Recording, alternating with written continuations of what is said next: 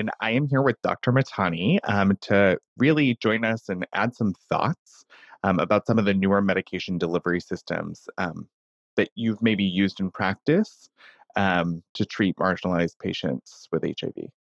Yeah, sure.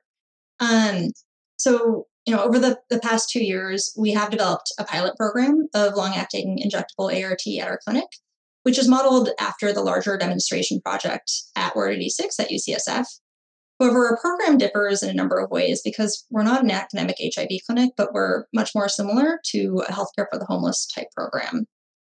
We're going to be, publishing on the specifics of our model pretty soon, but just to provide an overview, like I said, we started this 2 years ago and now have had about 20 patients on long-acting ART, the majority of whom are on intramuscular cabotegravir rilpivirine, dosed either once monthly or every 2 months. And a handful are administered CAB or PV in combination with subcutaneous lenacapavir every 6 months, which importantly is a combination of antiretrovirals that's actually never been formally studied.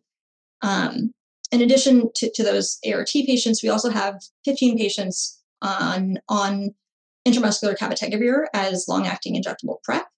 But I think there's actually quite a bit more we need to do to make injectable PrEP more low barrier, probably even more low barrier than long-acting ART for our population. And the reason for that is managing HIV is alone often not high on our patients' list of priorities. And so you can only imagine that taking a medication to prevent HIV would be often even lower on people's priority list, even if they have a lot of risk factors for HIV. So if we could develop systems in which we could administer, do same-day injectable ART starts or reduce the number of lab draws that are required to be on this medication, I think could be really productive and helpful for this patient population. In terms of our outcomes so far, we only have, again, 2 years of data. So this is still very early, but I'd say that overall our patients are doing pretty well.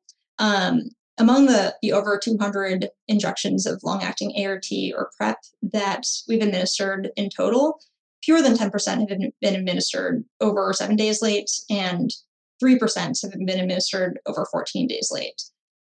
We've yet to have any patients on long-acting PrEP who've acquired HIV despite considerable risk factors. And up until a couple months ago, I could say that 100% of our patients with HIV on long-acting ART were virally suppressed. Unfortunately, we do now have at least one patient who had multiple delayed injections develop resistance to both cabotegravir and rilpivirine. And a second patient that I'm a little bit worried about, the work is still pending. That said, on an individual patient level, this innovation has really been life-changing for a lot of our patients. Nearly half of people in this cohort had never been virally suppressed in their lifetime, despite having had HIV for years and often decades and trying to take oral medications, but never being able to have ideal adherence with oral meds.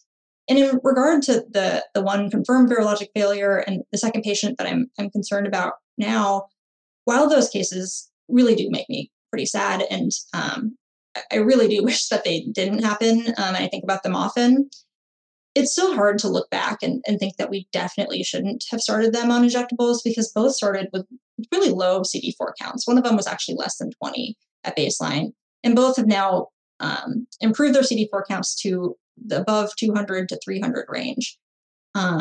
And kind of, moreover, big picture, despite being subsequently prescribed oral ART, neither of the patients has been able to take oral ART, even with attempts at adherence support. So again, it's unfortunately not a situation in which we had other options that could have worked a lot better. So yeah, that's how we're doing so far. I mean, it sounds like you're doing great work. Even I think the virologic failures that you're talking about, there's still kind of a win, right? The patient's still coming back, right? Like many of these patients don't come back. So really grateful to have the patient experience and sort of your perspectives on the system as a whole. Thanks so much for talking with us today. Thank you so much for having me.